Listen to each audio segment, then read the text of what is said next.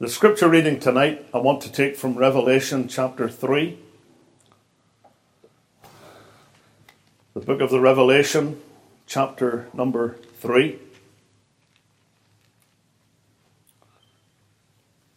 There's a pastor that I have listened to a couple of times in recent days, and he's been reading with his congregation through this book. But he insists on telling them that he wants them to turn to the book of the Revelations. And I always think there is no such book as the book of Revelations, plural. Because you'll see in the very first verse of this book that it's called the Revelation of Jesus Christ. And that being the case, we might understand that the word revelation has to do with unveiling. And that might seem a bit strange to you because the book of Revelation has a lot of things in it that are hard to understand. And folks often think, well, that's a bit of a misnomer, revelation. It seems to be there's a lot of things that are hidden.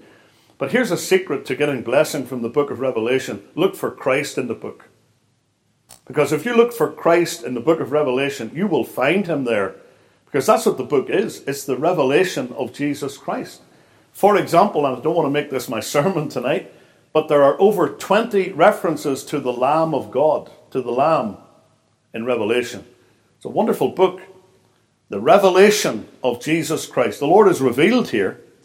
But we're going to read in chapter 3 and verse 1. And the Bible says, "And unto the angel of the church in Sardis write, These things saith he that hath the 7 spirits of God and the 7 stars. I know thy works, that thou hast a name that thou livest, and art dead. Be watchful, and strengthen the things which remain, that are ready to die, for I have not found thy works perfect before God. Remember therefore how thou hast received and heard, and hold fast and repent. If therefore thou shalt not watch, I will come on thee as a thief, and thou shalt not know what hour I will come upon thee. Thou hast a few names even in Sardis, which have not defiled their garments, and they shall walk with me in white, for they are worthy. He that overcometh, the same shall be clothed in white raiment. And I will not blot out his name out of the book of life, but I will confess his name before my Father and before his angels. He that hath an ear, let him hear what the Spirit saith unto the churches." Amen. May the Lord bless the reading of his word. Can I ask you please just to stand with me for a moment for prayer? And we will ask the help of the Lord in the message tonight. Let's pray. Heavenly Father, we thank thee for all that has taken place here today, for every song that has been sung in praise to thy name, for every prayer offered, for the word of God that has been read and preached, for the offerings that have been given, for the praise that has arisen to thee from our hearts as well as our lips. And today, Lord, we come to the end of another Sabbath, or near it, and we want thee to meet with us afresh in thy word. Speak to us, Lord, through this precious truth of thine. We remember that lovely verse of that hymn, and we make it our prayer. Master, speak, thy servant heareth, waiting for thy gracious word, longing for thy voice which cheereth. Master, let it now be heard. I am listening, Lord, for thee. What hast thou to say to me? Lord, come and bless thy word to us. Give help to the preacher and to the hearers, and let the name of our Lord Jesus Christ be exalted and glorified in all that is said. We pray in his name. Amen. Amen. You may be seated. You may know that in the first few chapters of the book of Revelation, there is a record of 7 letters, 7 epistles given to 7 individual churches in Asia. In chapter 3, one of those churches is the church at Sardis. We learn this from verse 1, and unto the angel of the church in Sardis write. Now that's a common occurrence in these letters. Each letter begins with the same type of language, unto the angel of the church. The word angel in the Greek language can be translated either angel or messenger. It's the word angelos, angel or messenger. And what is in view here is not a heavenly angel, but an earthly messenger. Indeed, the minister of each church. And you'll notice that there's one minister per church. Unto the messenger, if you like, of the church in Sardis write. And then you have this message. The churches may be variously described. And I think that one word that comes to mind when you consider the church in Sardis is the word lifeless. It is a lifeless church. And we say that because of what's recorded here in verse 1 of Revelation 3. These things saith he that hath the 7 spirits of God and the 7 stars. I know thy works, that thou hast a name, that thou livest and art dead. Thou hast a name, that thou livest and art dead. Now, I would say that these words could have an application oftentimes to individuals. There are people, and we've all met them, who claim the name of a Christian, but they do not possess the character nor the nature of a Christian. They have a profession of faith, but they have no possession of Christ. They have a reputation, perhaps, but not the reality. And that's a tragic position to be in. To have a name of being alive, but to actually be dead spiritually. However, what is true of the individual may also sadly be true of a collective body. The corporate body, the congregation, the church. I would suggest that many a church is dead while it lives. That was obviously the case at Sardis at the time of which we read here. They showed much activity as though they were living, but in reality they were stricken with coldness and death.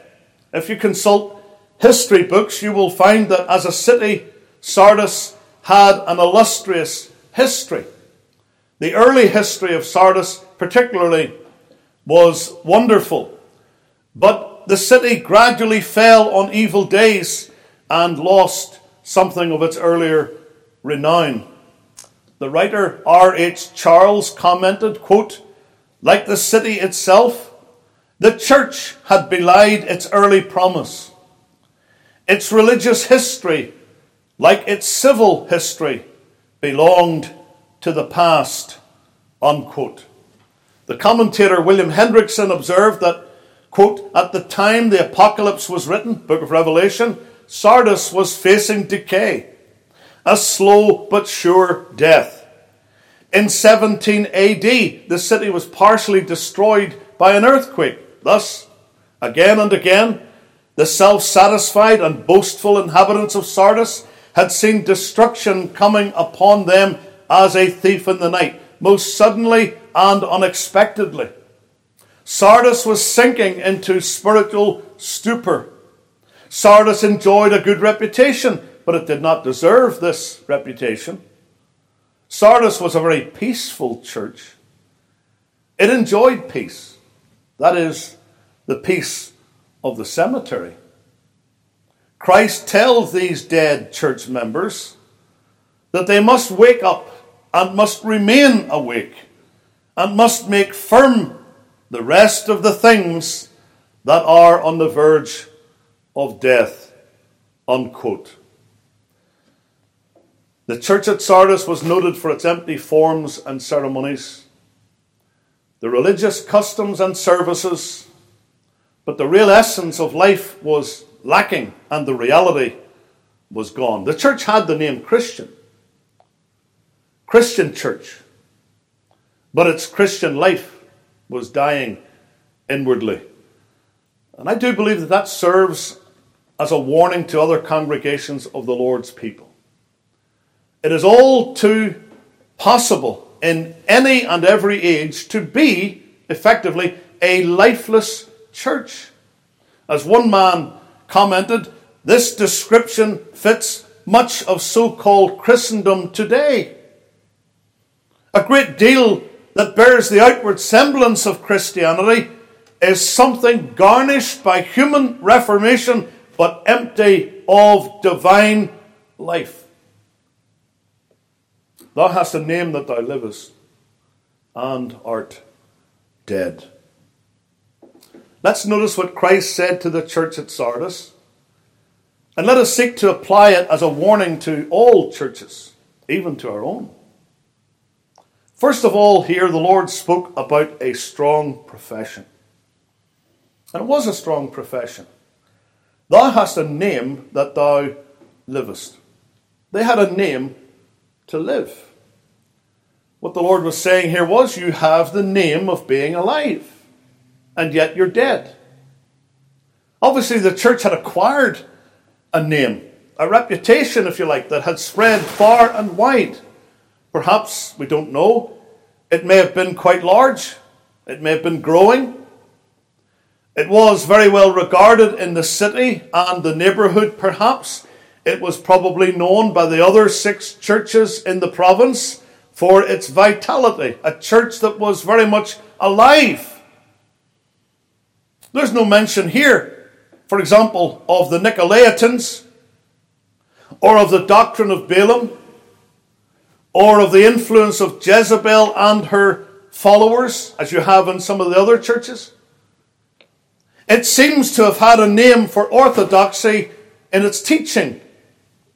And there could well have been, though again I don't know, a lot of activity going on there, but its works were not living works. There may have been, for example, no lack of money in the church, or manpower, or members with various gifts and talents, but they were not living up to their name. They had a name to live, but they were dead. And so it can be in any church. The great Robert Murray McCheyne of Scotland actually preached a message on this portion, dealing with the church at Sardis.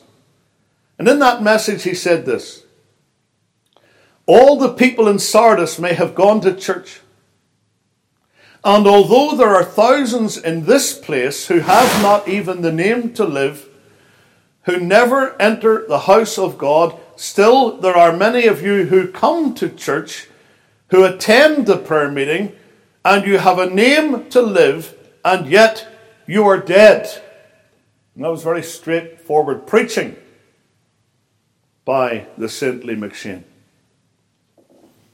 You see, a name is worthless unless living works are present to back it up.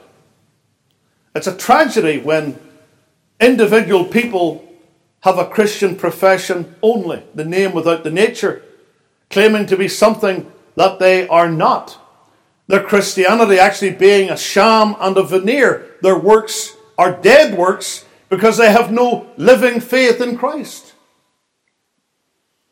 But it's also all too possible for churches and denominations to have a name only, a cloak of an empty reputation. For instance, a church might have an illustrious history of mighty works and a faithful stand.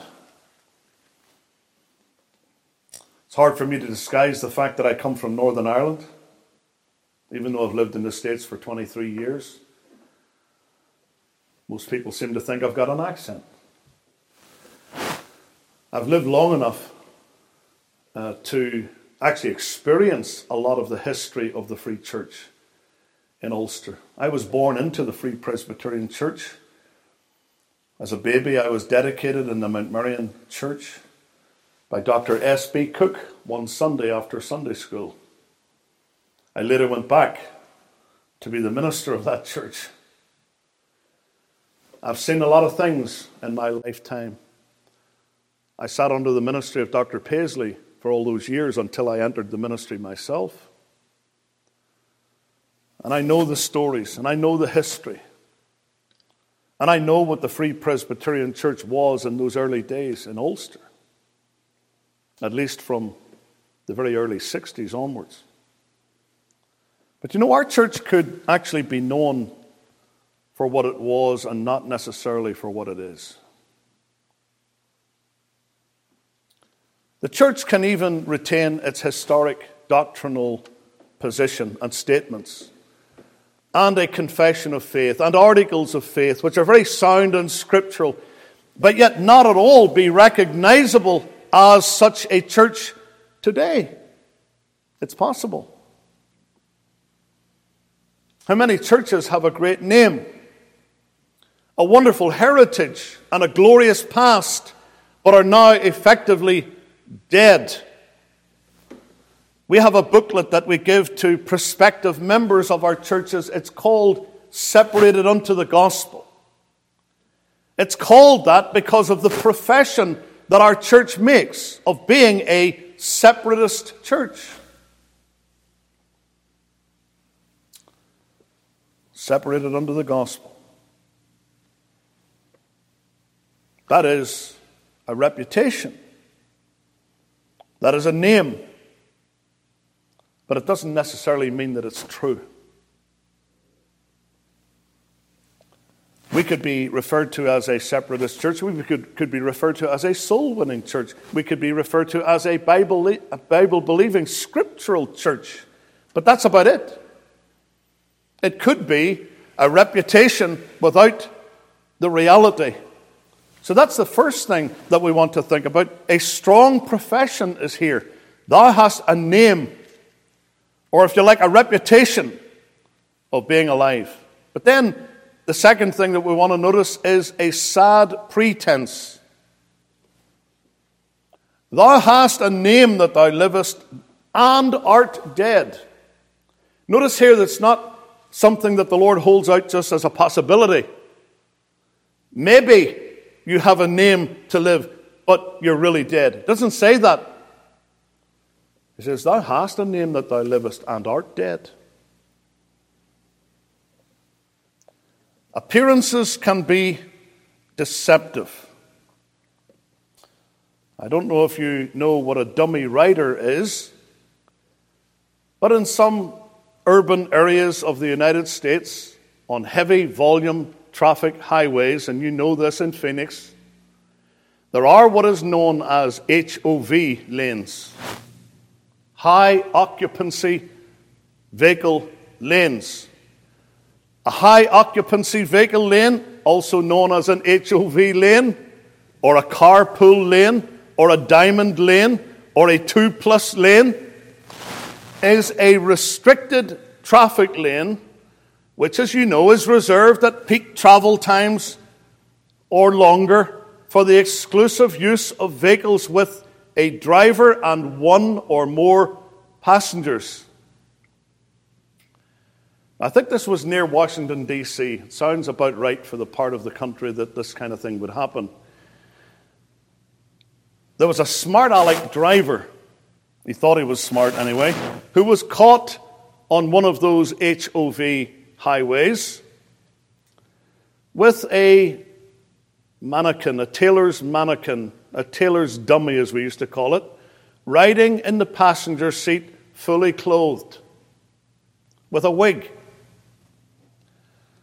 And apparently when he was caught by the police, he admitted to having done it for months until a very wise police officer traveling in the next lane to him had a look over and thought, that's not a real person.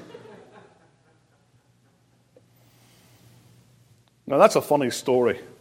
And if I'd have been the policeman, I think I would have laughed myself to death, as well as giving him a ticket. But, see, the reality was that this passenger in the car had a name to live, but was actually dead. Was not a living person at all. But as far as all the other fellow travelers on the highway was concerned, here's a guy driving and there's a passenger. Personally, or even collectively as a congregation, could it not be the case that we have a profession, however strong, without the reality of spiritual life? Revelation 3 verse 2 says this, "Be watchful and strengthen the things which remain that are ready to die. For I have not found thy works perfect before God." There were works being done in that church, but they were an empty shell without body. Hollow and empty works. Perfect works are those that are done from the heart, and though imperfect in themselves, they're acceptable to God because they're offered to Him through the perfect merits of Christ. That's why the Lord accepts our worship. That's why He accepts our service, when it's offered through Christ. 1 Peter chapter 2 verse 5 speaks of this. "Ye also as lively stones are built up a spiritual house and holy priesthood to offer up spiritual sacrifices," note this, "acceptable to God by Jesus Christ." Our praying, our preaching, our worship, our service, our witness, it's wholly imperfect. We know it's imperfect. But it's acceptable to God because of the merits of Jesus Christ. But sadly, in Sardis, there was the outward show, the energy of the flesh, but the inward spirit was missing. We're reminded of what the Lord Jesus said to the Pharisees in Matthew chapter 23. Over and over again, He said, "Woe unto you, scribes and Pharisees, hypocrites!" The Pharisees were known for their outward show, for their outward appearance. By the way, the word hypocrite that the Lord used, hypocrites in the Greek, it was a word that originally referred to someone acting a part on a stage, usually wearing a mask. Wearing a mask. Outward appearances. They're always deceptive. And so this church at Sardis was really a spiritual graveyard. It was dead. Someone put it like this: its works were beautiful grave clothes, which were but a thin disguise for this ecclesiastical corpse. But the eyes of Christ saw beyond the clothes to the skeleton. It was as dead as mutton. Folks, it's all too easy to play church, to go through the motions, to erect a facade, which men usually can't see through, but God can and does see through. We may have read those words concerning the Lord's rejection of the brothers of David for position of king. Remember how Samuel went to the home of Jesse? He's looking for a king, and he was greatly taken with this big fella, Eliab. Oh, what a fine specimen this guy is. That's what he thought. 1 Samuel 16 and verse number 6. It came to pass when they were come that he, Samuel, looked on Eliab and said, "Surely the Lord's anointed is before him. He must be the man. He's got to be the one. Look at him." But the Lord said unto Samuel, "Look not on his countenance or on the height of his stature, because I have refused him. For the Lord seeth not as man seeth, for man looketh on the outward appearance, but the Lord looketh on the heart." Now, if there's a verse in the Bible that has ever been misappropriated and misquoted, it's this one. You know the old saying, "Come to church just as you like, and of course leave just as you came." Doesn't matter Man looks on the outward appearance, the Lord looks on the heart. The Lord's not worried at all what you appear like on the outside. That is not true. The Bible doesn't teach that. In fact, the Bible teaches the opposite. The Bible has a lot to say about the outward appearance. In fact, when our Lord Jesus Christ was condemning the Pharisees, he condemned them for being right on the outside, but being rotten on the inside. And here's what he said the solution was: "Thou hypocrite, cleanse first," not only, cleanse first that which is on the inside, that the outside of them also may be clean. See? The outside matters. It does. That's what people see. But the point that is being made here is that the Lord doesn't just see, like men see, the outward appearance and nothing else. The Lord sees beyond that. He sees further than that, right into the heart. Man looketh on the outward appearance. Everything seems to be wonderful. This person appears to be alive. This church appears to be alive. But the Lord looketh on the heart, that which is within. Now, it is important for us as we come to the message in Sardis that the Lord gave to understand the nature of the death that is referred to here. Revelation 3, verse 4, "Thou hast a few names, even in Sardis, which have not defiled their garments, and they shall walk with me in white, for they are worthy." You see, the death that's referred to here is actually dirt. There was uncleanness underneath their pious exterior. Spiritual defilement is actually spiritual death.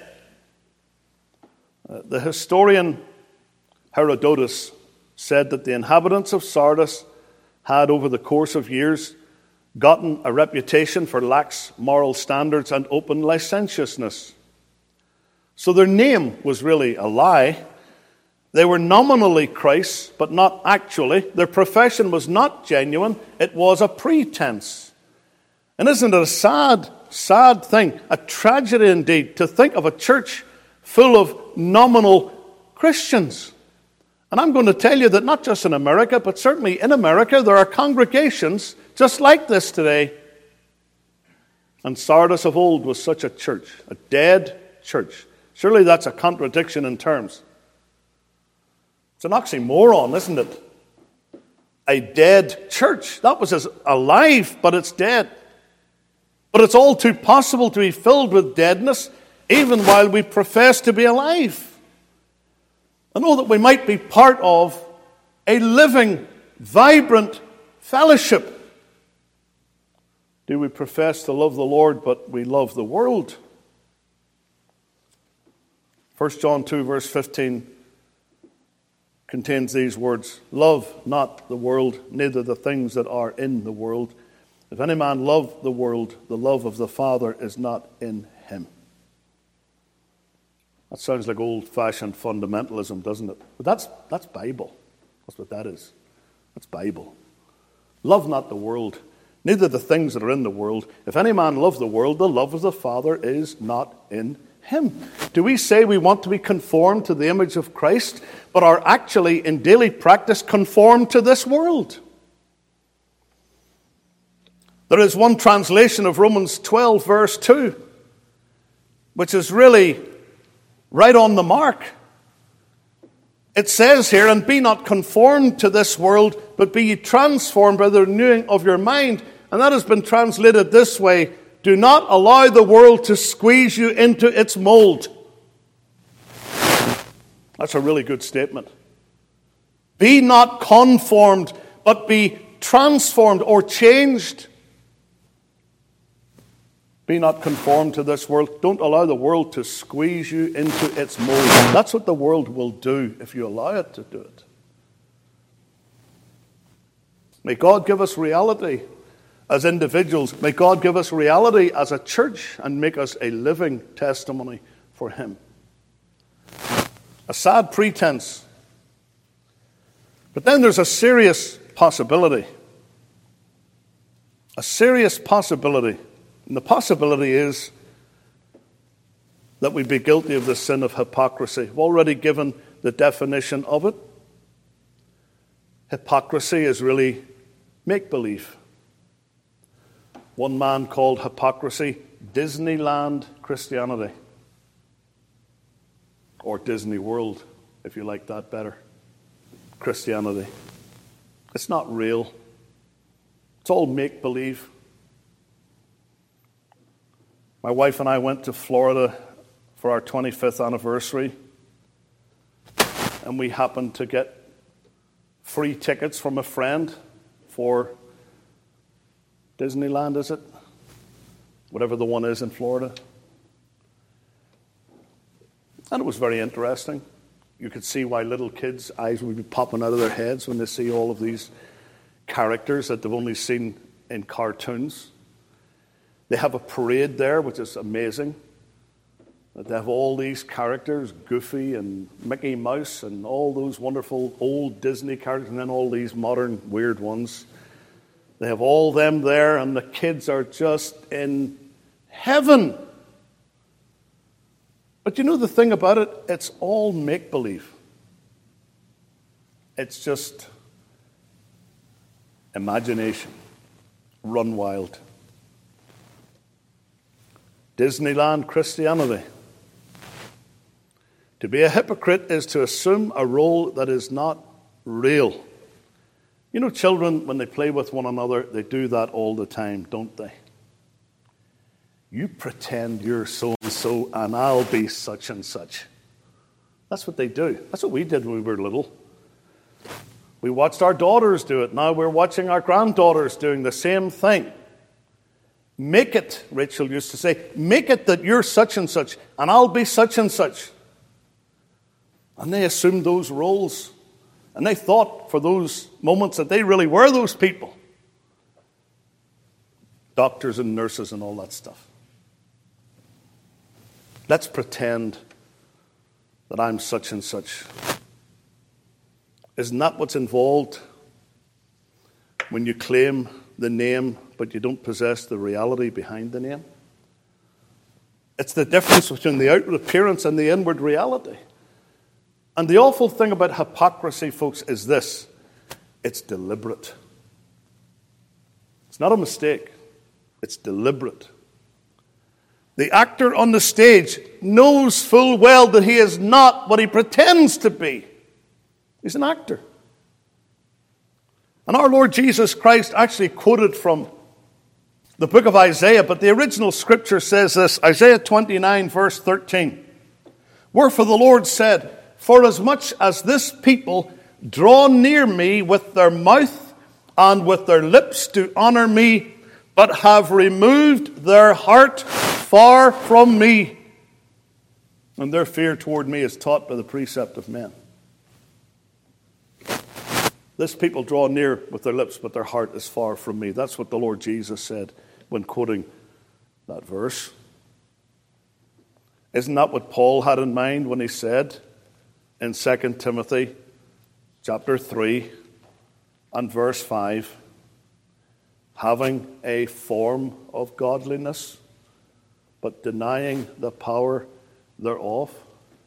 Or as he wrote to Titus, verse 16 of chapter 1, they profess that they know God, but in works they deny him, being abominable and disobedient, and unto every good work reprobate.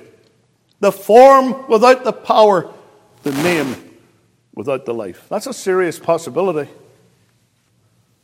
And if you examine the words of Christ concerning the Pharisees, and he called them hypocrites, it's clear that they did what they did as a deliberate attempt to fool people. For example, the Lord Jesus talked about what they did in prayer. Look at those words in Matthew chapter 6. I'm sure we know them well. Take heed that ye do not your alms, your charity, before men to be seen of them, otherwise you have no reward of your Father which is in heaven. Therefore, when thou doest thine alms, do not sound a trumpet before thee, as the hypocrites do in the synagogues and in the streets, that they may have glory of men. Verily, I say unto you, they have their reward. But when thou doest alms, let not thy left hand know what thy right hand doeth, that thine alms may be in secret, and thy Father which saith in secret himself shall reward thee openly. Notice this, and when thou prayest, thou shalt not be as the hypocrites are, for they love to pray standing in the synagogues and in the corners of the streets, that they may be seen of men. Verily I say unto you, they have their reward. In verse 2, it is that they may have glory of men. In verse 5, it is that they may be seen of men. This is their desire. And it's all too possible for hypocrisy to permeate the life of any given church. And I'm not preaching this for any other reason other than to know that it is a possibility, that it can happen to any church. It's all too possible for hypocrisy to permeate the life of a congregation. There can be hypocritical worship, the singing, the praying, and even the preaching. Yes, even the preaching can be marked by hypocrisy because it's not being done for the glory of God alone. May our worship always be sincere and without the slightest bit of pretense.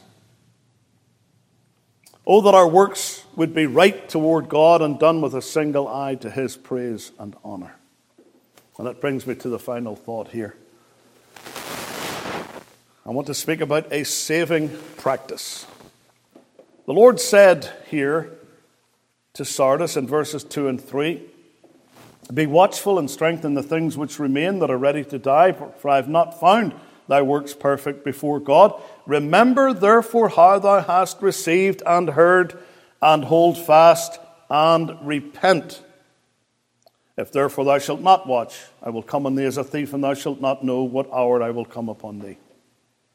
The Lord mentioned a number of things that needed to happen in Sardis if the situation was to be remedied.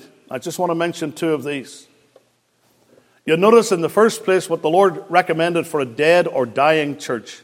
One was vigilance. Be watchful. I was just preaching recently, have been preaching for quite some time actually, over 70 messages on the Gospel of Mark, and I'm not done yet.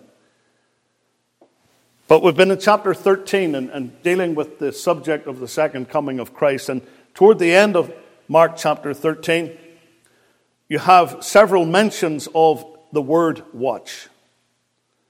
For example, in verse 33, take ye heed, watch and pray. The next verse he says that the Lord gave to every man his work. In the parable, he commanded the porter to watch. Then verse 35, watch ye therefore. In verse 37, what I say unto you, I say unto all, watch. Watch. Watchfulness. Or be vigilant. Actually, the word here, be watchful, is equivalent to waking up. I heard that many a time when I was a young fella, when I needed to get up to go to school and I didn't feel like getting out of that warm bed. And I would hear the voice, waking up.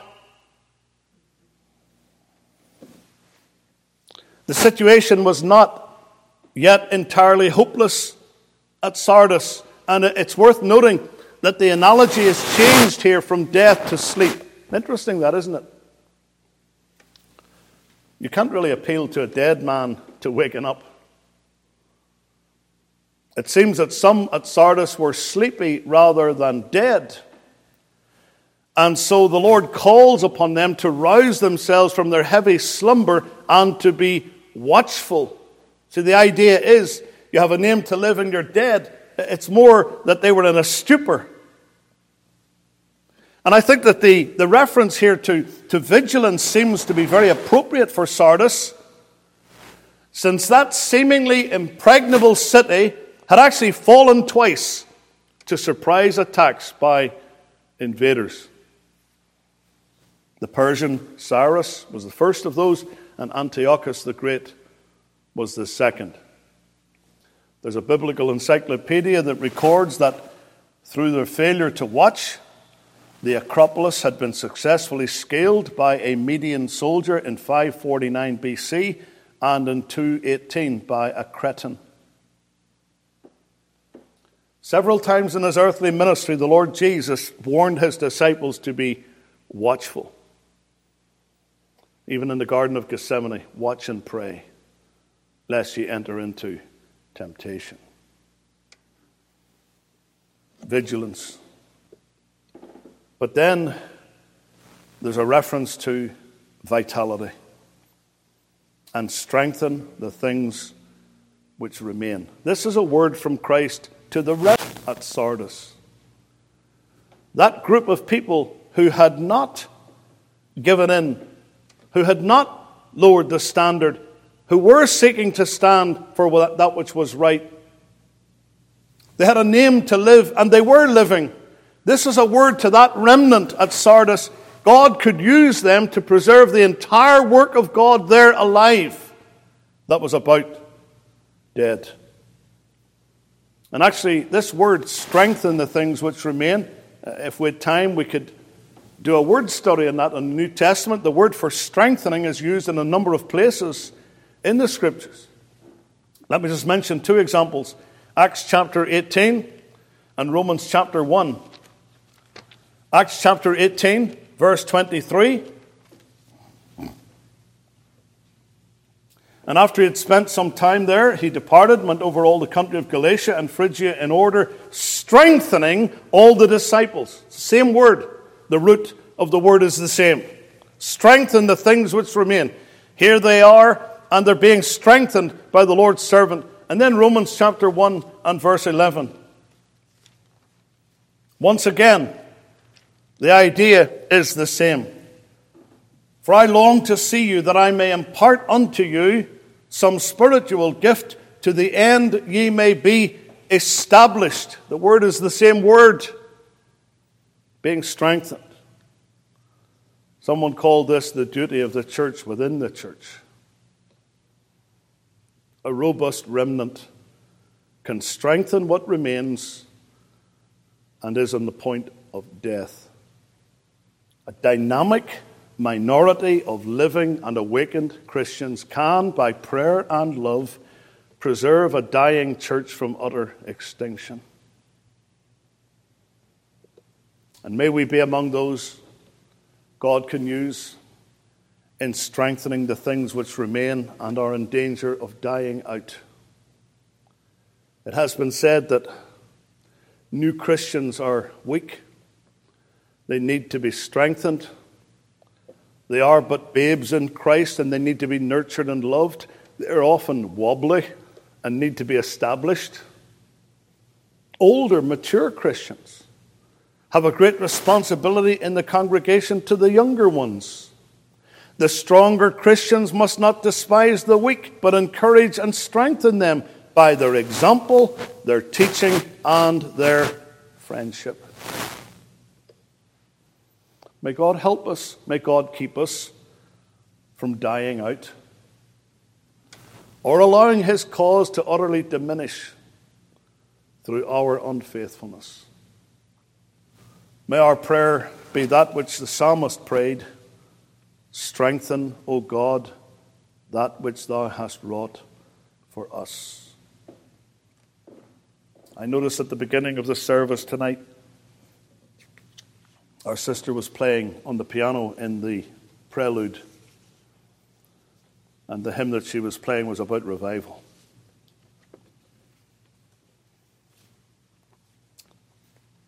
And surely there's a need for revival in our day. Revive thy work, O Lord. Thy mighty arm make bare. Speak with a voice that wakes the dead, and make thy people hear. Revive thy work, O Lord, while here to thee we bow. May the Lord do that for us, for his glory. Let us pray.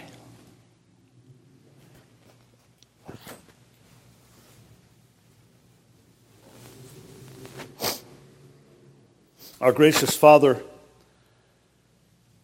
we thank thee for the challenge of thy word.